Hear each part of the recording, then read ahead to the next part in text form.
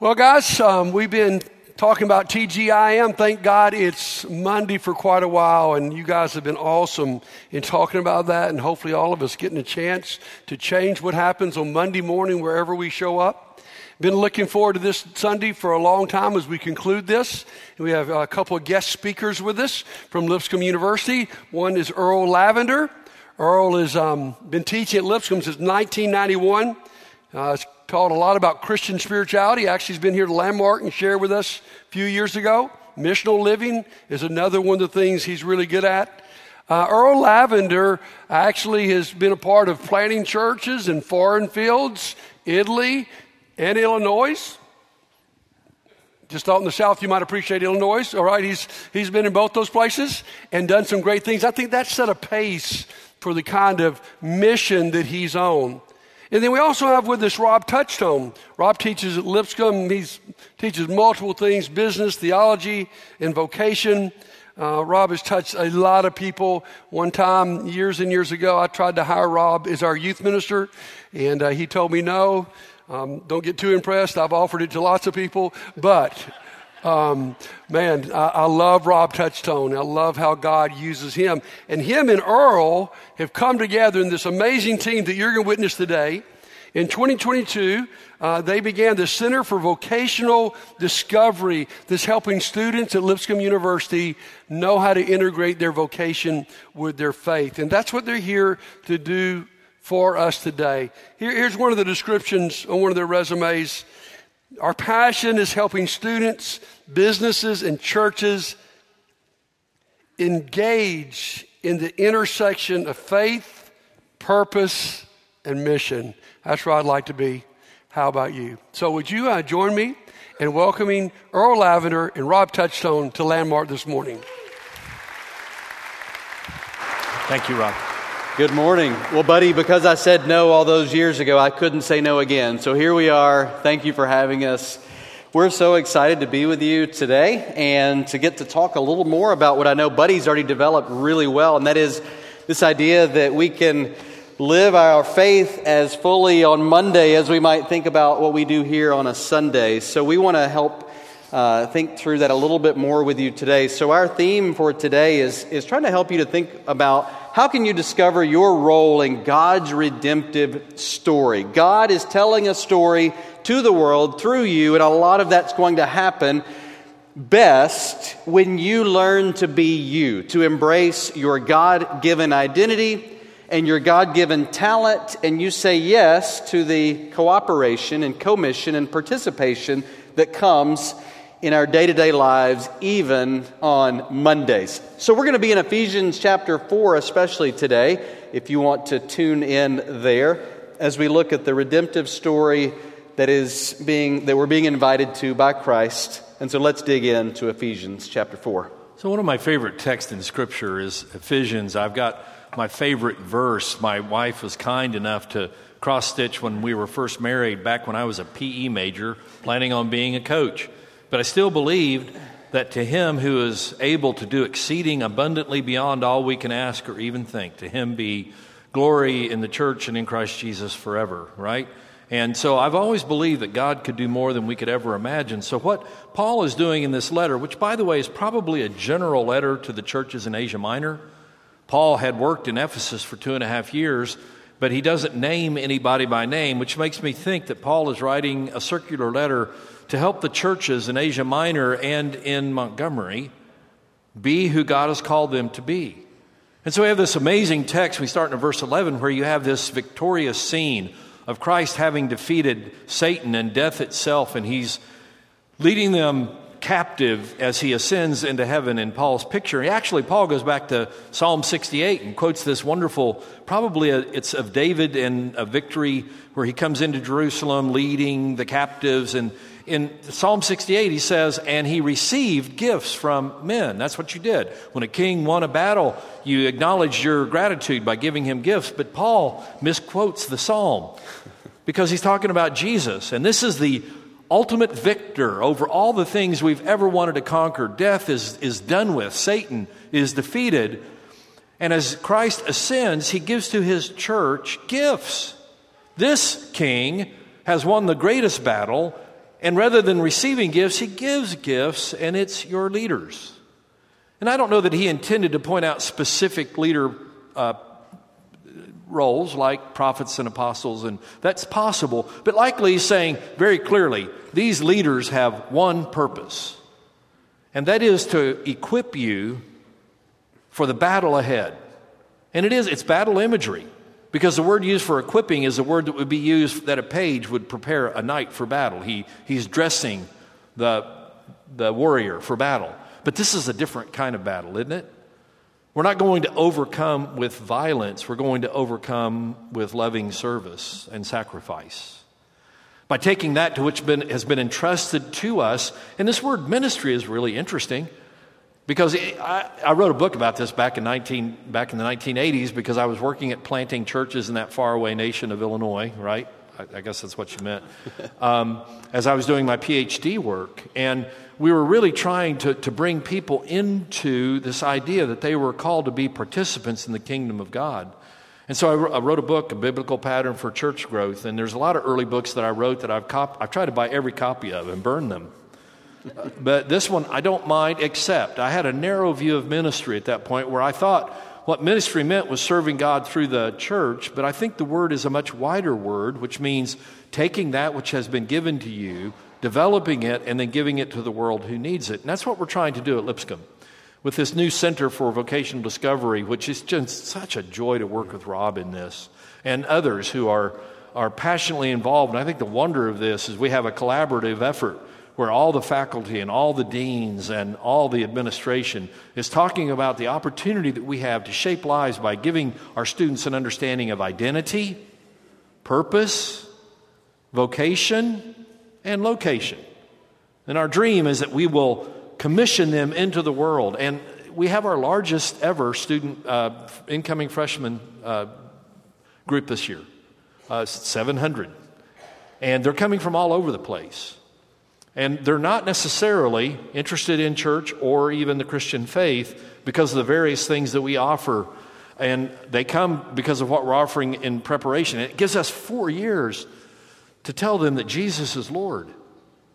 And we want to do that much more intentionally because we believe that their true value can only be found in the narrative that we're studying together, because what God intends is for those of us who call ourselves followers of Jesus is to bring His shalom back to creation. He intends to do this through the church by equipping all of us for the work that He gives us every day.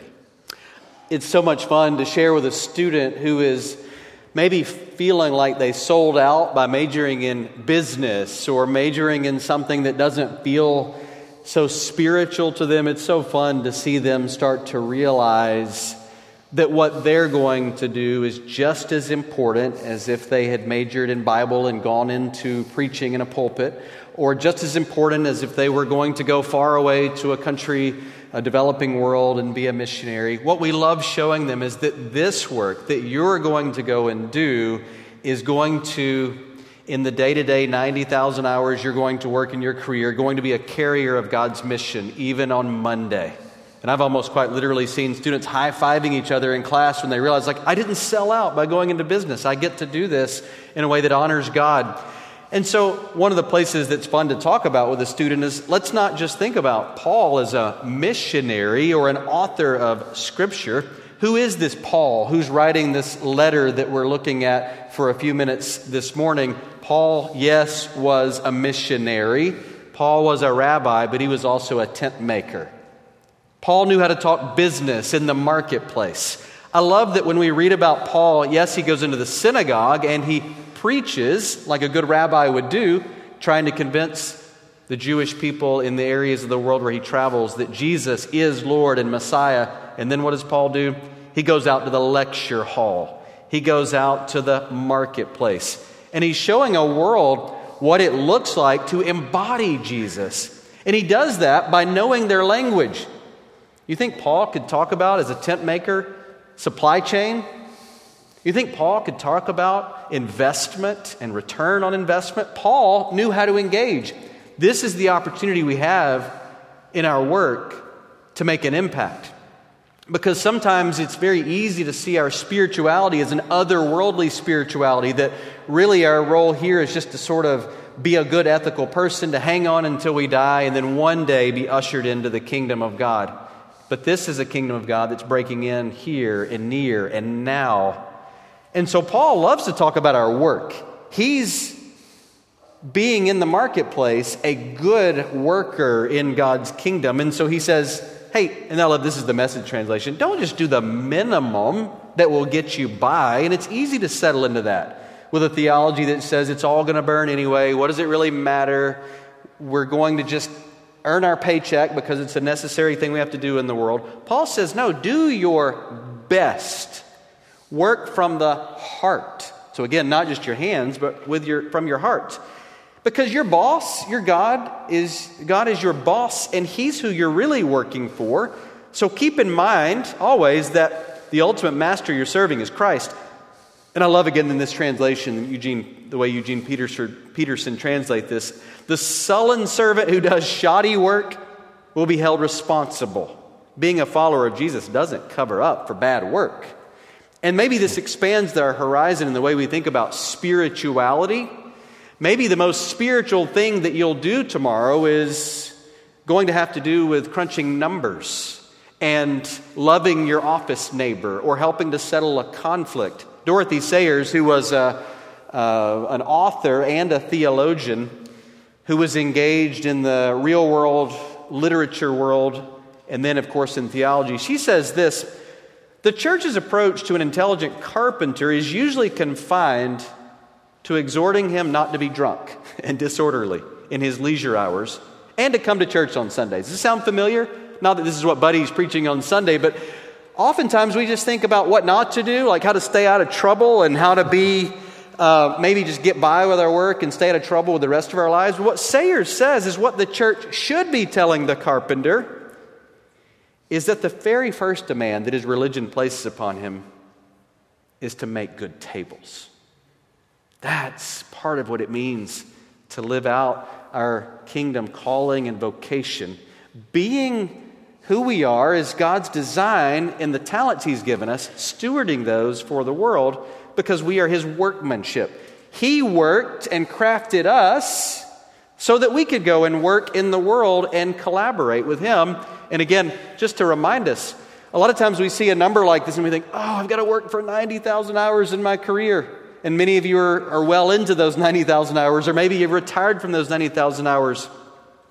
But our work is not a burden. Our work is a gift. Wouldn't it be sad and ashamed if somehow we traded all of that and we said that's just a necessary evil to get by, but I'll do the work of the church and service projects and mission work and going to church. What a waste of 90,000 hours of interactivity with real people day to day. And what the writer of Proverbs reminds us, and I love this, is that we're called to help bring forth shalom and flourishing in our world so that when it goes well with us in our work, when the righteous are doing their work well, when entrepreneurs are creating businesses in the name of Jesus, when nurses are loving and serving patients by having tremendous patience and kindness and care, what they're doing is blessing the city. When the believer does what God's called them to do, the city should rejoice because it's not being done for self or fulfillment of self, but for the blessing of the city. And so let's go back to what Paul is telling us in Ephesians, and that is, this is the work of the church as the body of Christ engaged in the world around us. So the opportunity we have as leaders and coming together as a church in equipping, I wonder if it wouldn't be better almost to think of our leaders as coaches. That's, my undergraduate degree's in PE because I could spell it. I was planning to be a coach. That's all I ever intended to be. I was born to missionary parents in Italy, and so I had been raised in Italy, and that's the last place I wanted to go back to until I got the opportunity after graduating to help start a baseball program in Italy. And so I played on a semi-pro team and managed it for several years. And I found this text because here I was trying to plant a church with a PE degree, which is, well, never mind. I'm just saying. I didn't have an aspiration to be a spiritual leader. I wanted to start a group of people who knew Jesus. And I found this text, and it talked about how to equip people for works of service. And so start with me in verse 12. So what is this equipping? And it's like coaching people into full participation for which they were created. The passage that Rob has already shared with us, Ephesians 2:10, that they are the handiwork of God, that they have been stitched together with this DNA that allows them to be able to give what they have received. So this is the narrative we tell our students. And many of our students now are not necessarily believers. Some of them are Muslims. Some of them are Hindus. So they're coming from all over the world. And what an opportunity to tell them this true story of faith, that they were created for a purpose. And we say, whether you believe this story or not, we believe it. So as professors, as administrators, what we want to do is to help you find the best version of yourself. Because we believe that you were stitched together with gifts and abilities, that now what you need is equipping. You need to know how to become everything that God had in mind when He had a twinkle in His eye as He stitched together your DNA and gave you life. And we want to help you find that best version of yourself, because that's going to contribute to the shalom of the world. And that's what the church is about, is equipping us for that to which God has called us, which is specific to each one of us. But here's the key. How do we become that which God has created us to be? You know, there's a lot of anxiety, and I know that Landmark is going against this trend, and I'm thankful for that. But a lot of churches in the West are in precipitous decline. And so one of the things we'll be sharing with your leaders over the next couple of days is what we found in our research with students, just saying, what is it that would call you back to the church if you've left it? Or what is it that would really attract you to a church? And what a lot of them are saying is, we want a place where not only are we belong, but we have something to contribute. And we want to be seen for who we are, right? So the answer is, how do we equip? And it's in verse 13. And I've often told my students, if I ever ask a question and you don't know the answer, say Jesus, you'll be right most of the time. Because I do think Jesus is the answer. And that's what Paul says. Paul says, the way that you are equipped, and by the way, the word ministry just means to be a gopher. You receive in order to give. A table waiter receives food from the kitchen to serve to the table. And you have gifts that have been entrusted to you. They're not yours. God gave them to you. And whether you want to call them a spiritual gift or an ability, they're from God, right? So how do you prepare that for those who need it? And then you begin to see in this room all the gifts that are present for a hurting world. And you have an opportunity to be a part of that, to wake up every morning to use those gifts for God's purposes. How do you do that? Well, you grow into the image of Jesus. And that also resolves another issue. If you look in verse 14, there are those who want to take the value of your life and use it for things other than what God intends. It's called marketing. I mean, think about it. Advertisements, what do they tell you? Buy our product and you will find life. A Happy Meal, the only one that makes happy is Ronald, right? I mean, we sell emotion. We don't sell products, because the idea is we have something that will give you life. Well, here's the narrative. The only thing that's going to give you life is for you to become like Jesus. And that's what's going to counter the marketing schemes. And it's not just marketing. I'm talking about the world in general. I think Satan works by taking God's best gifts in you and having you use them for things other than God's purposes. And we have to be careful of that. We're going to talk about that tonight. So really invite you to come back tonight, please, because we'd like to tell you stories and really clarify what we mean by giving your gifts to the purposes of God. It's not inherently religious. It is inherently giving. And so what we're asking you to do is to be invited into a narrative that's so compelling that every morning when you wake up, you have a reason to become more like Jesus. And no one can take that away from you. There's no life condition that can take that away from you. That until the very last breath you take, you can become more like Jesus. And then what Paul says is, hey, how good is this? In Philippians 3, he says, when you take your last breath, or when the Lord comes again, you'll finally be that which you've aspired to be all of your life. What other story allows you to die for the realization of the purpose of your life? So as we talk about your identity, it feels a little strange because sometimes we're so conditioned within Christianity not to talk about ourselves. But what we're trying to invite you into is that knowing Christ in you is going to unlock and unleash your ability to think about purpose and vocation and the kind of places where you're going to go and practice what God's given you in the real world. And I think it's also a little tricky sometimes to talk about work in maybe a context of church, because some of us, I recognize, and myself included, when we talk about work, we're also so conditioned to think about legalism and talk about how we can't earn our way to God, we can't be good enough, and so we really lean into grace and we talk about the work of Christ has accomplished the things in the world, right, that we want to see. But there's this beautiful collaboration between the work of Christ and the work that we have been given. And so I want to help you feel permission for a minute, not just to go and work out of duty or obligation, but to go and work out of what God has gifted you. One of the reasons that we can't really talk about purpose and vocation first is that we have to start with identity. Who are you? Because otherwise we're just going to turn it all right back into a legalistic form of trying to earn something or trying to make a name for ourselves or trying to climb a corporate ladder. I really like what Thurman says, and I apologize, I noticed I have a typo here. But Thurman says, let's be careful not to work in a way that just simply looks for needs in the world. And this is a little bit tricky because, yes, we are serving the needs of the world. We want to contribute to human flourishing. But what if we could serve not just out of our time? Sometimes we go and think, well, I need to just go and check a box. I need to go serve with my time. And we might even think about serving, taking up our towel like Jesus and washing feet. So then we just engage our time, like we get our hands and feet dirty and we go and we serve. And we do a lot out of an obligation. But what if we could serve out of our talent? And we could contribute to flourishing in the world out of the way that God has gifted us specifically. And so what Thurman says here, I think quite well, is maybe the question we should be asking is, what makes us come alive? Because once we know what's made us come alive in Christ, that's a desire He has placed there that we can then go and contribute to what the world needs. Because what the world needs, Thurman says, are people, believers in Christ who have come alive. Irenaeus would say it this way: the glory of God, in fact, is a human being living, fully animated, fully alive. The Spirit that breathed life into us in creation wants to play a role of breathing life into new creation. And that flows through us and into the world in a collaborative and participatory way.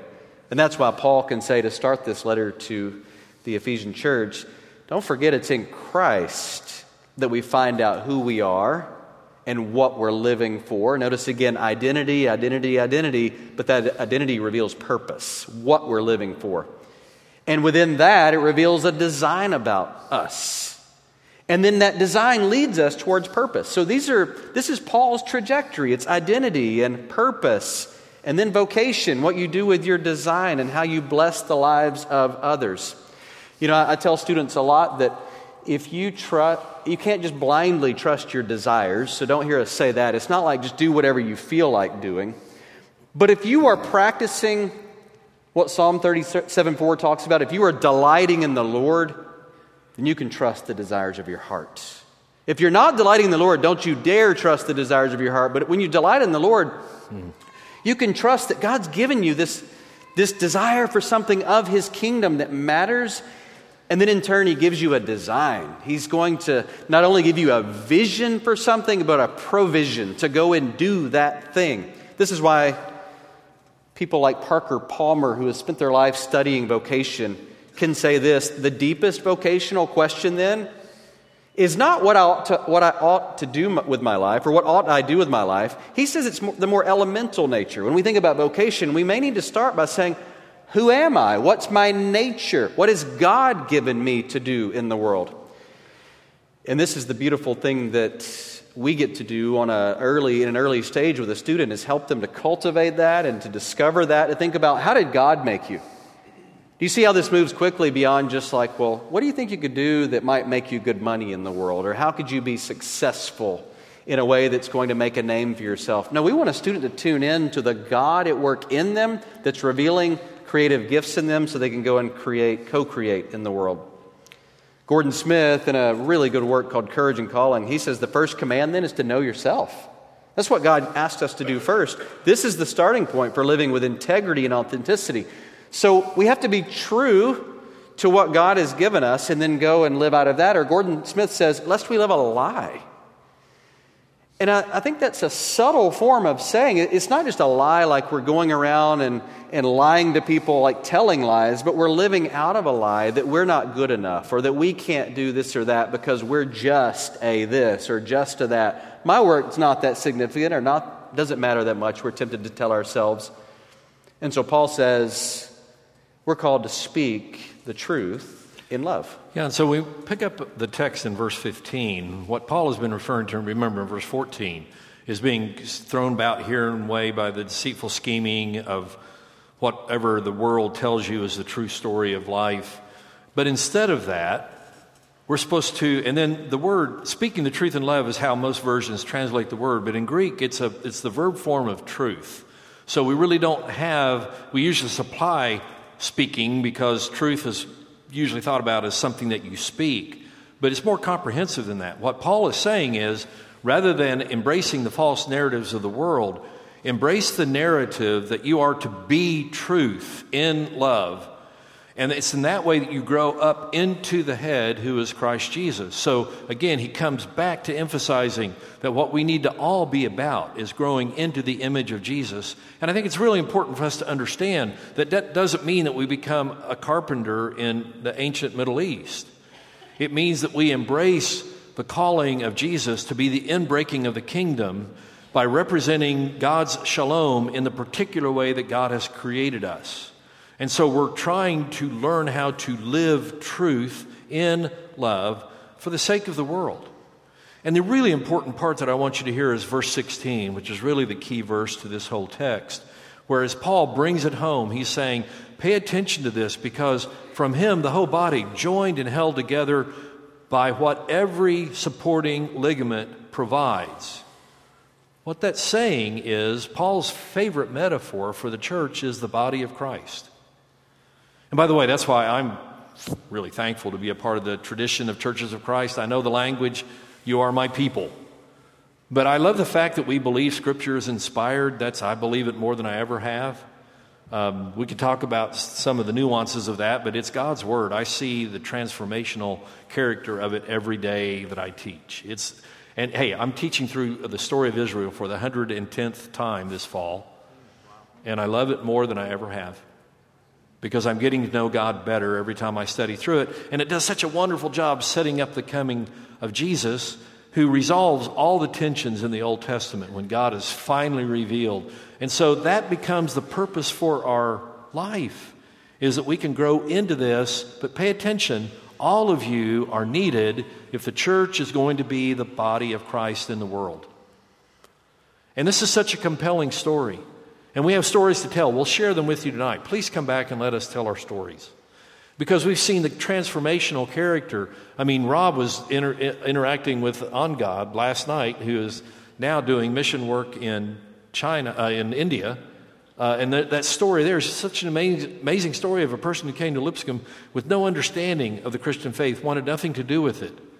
And now has gone back home where he came from as a minister of the gospel. And the power of the Word of God and how transformational it is, and seeing the excitement in our students when they recognize that they have a contributing aspect of their life. And the way the body grows is when we build up ourselves, affirming one another's needs, our belonging for one another. And pray for us over the next couple of days, because this is your leadership here is wonderful. I love them all. But having the opportunity to say, this is what I'm more excited about learning than I've ever been. I'm learning more, I'm reading more, I'm more excited about the story of God than I've ever been. And my students sometimes say, shouldn't you sort of be getting there? How old are you anyway, right? But it's this joyous pursuit of recognizing the potential of the body of Jesus when everyone is working for the purposes of new creation. So stories like On God from India or Andre from Haiti are ones in which students are starting to come alive, realizing that I might have some giftedness in preaching and teaching, and both of them do, but they also realized they had gifts in business. And they said, I'm going to go and major in business and take Bible classes as well, but I'm going to go back and love and serve the world using my business skills. So on God went into business and is now moving back to India, serving through his business. Andre, a current student, is serving out of his desire to preach. But what he realized when he came to Lipscomb is that he's not only a good preacher, he wants to be engaged in teaching business skills to help Haitians break out of poverty by learning to start their own businesses. And so this is practical. When we talk about these things like who am I and why am I here, these aren't just philosophical questions. I mean, these are questions that have been wrestled with, of course, for millennia. And these are not just philosophical questions. These are deeply theological questions. These are missiological questions. But I would also say, and what I love to tell students, these are also anatomical questions, psychological, physiological, entrepreneurial, historical, genealogical, sociocultural, economical questions.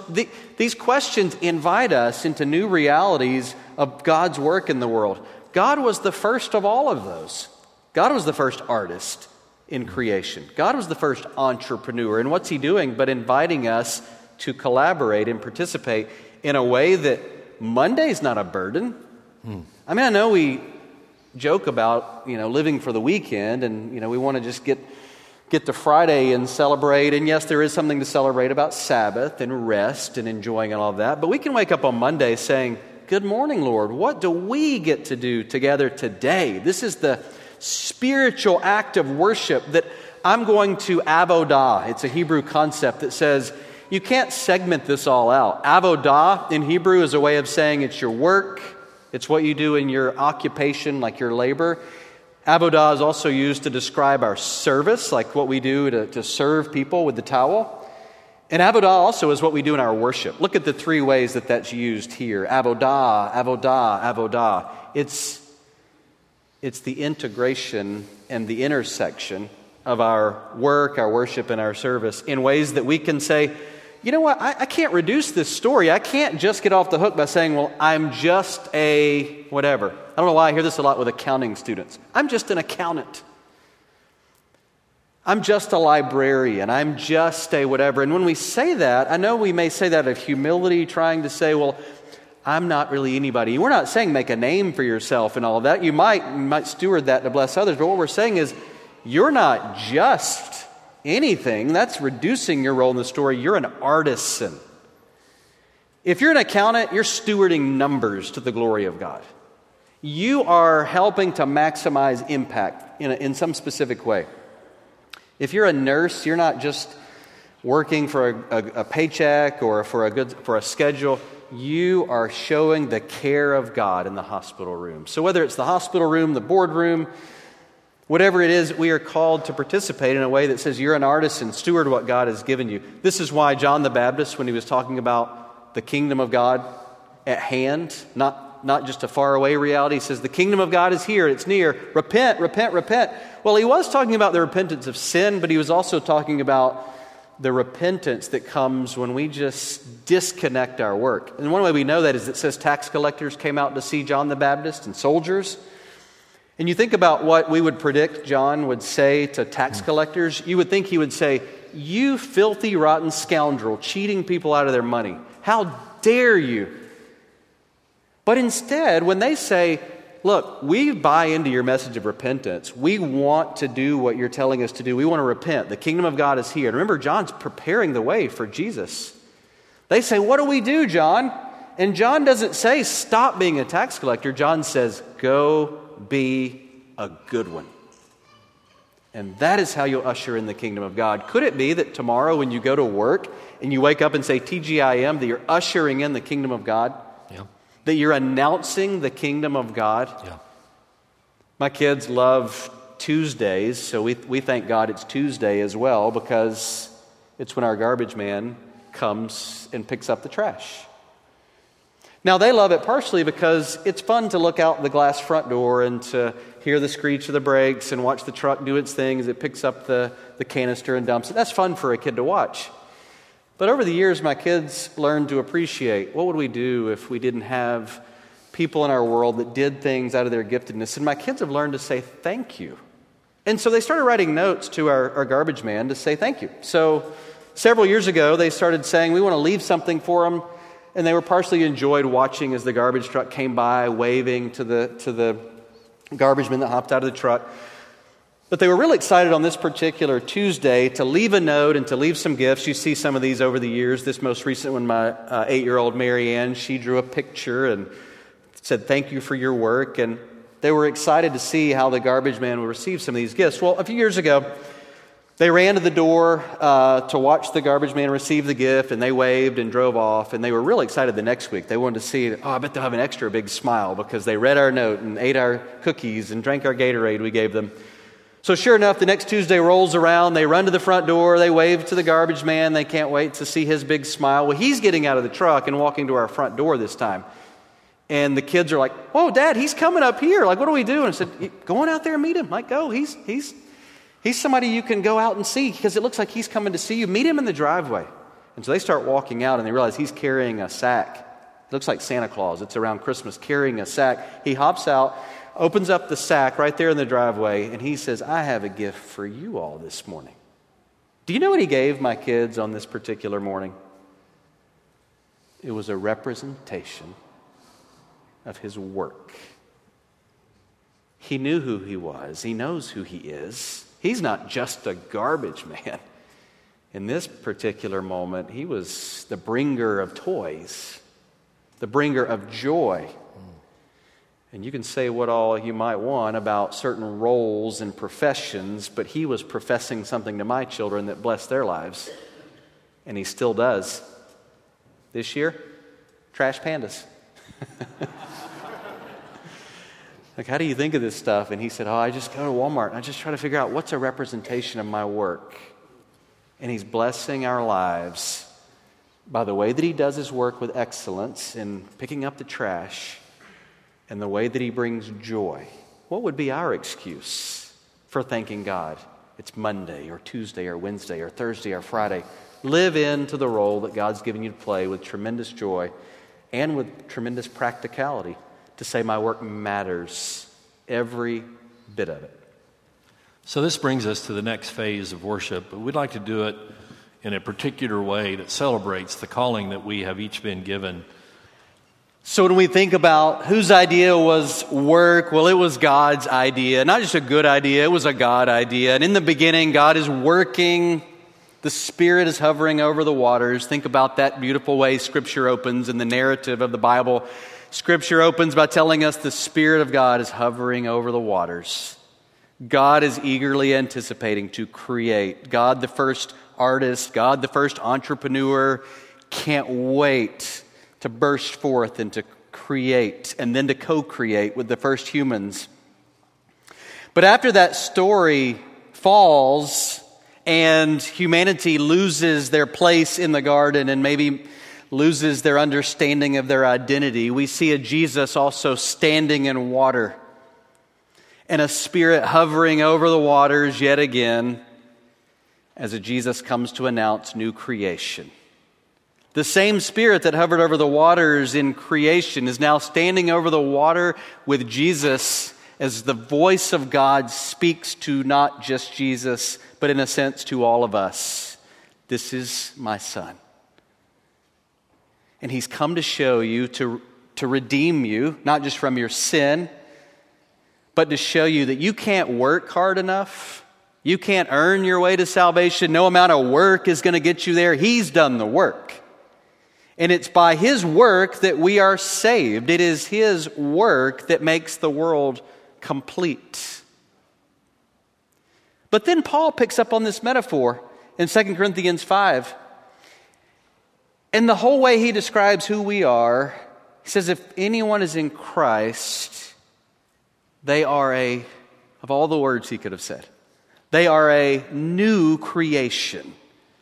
In other words, the same Spirit that hovered over the waters in the beginning, and the same Spirit that hovered over Jesus and announcing newness to the world and redemption to the world, hovers over us and makes us new creation. That is the good news, and that redeems everything about us. It redeems the way that we think about sin because we realize Jesus paid the price, and His work is why we can be here today forgiven and free. But it also changes the way we think about the work and the tasks that we're given to do in the world, to collaborate, to cooperate, to commission with Him, to live on mission, even on Mondays.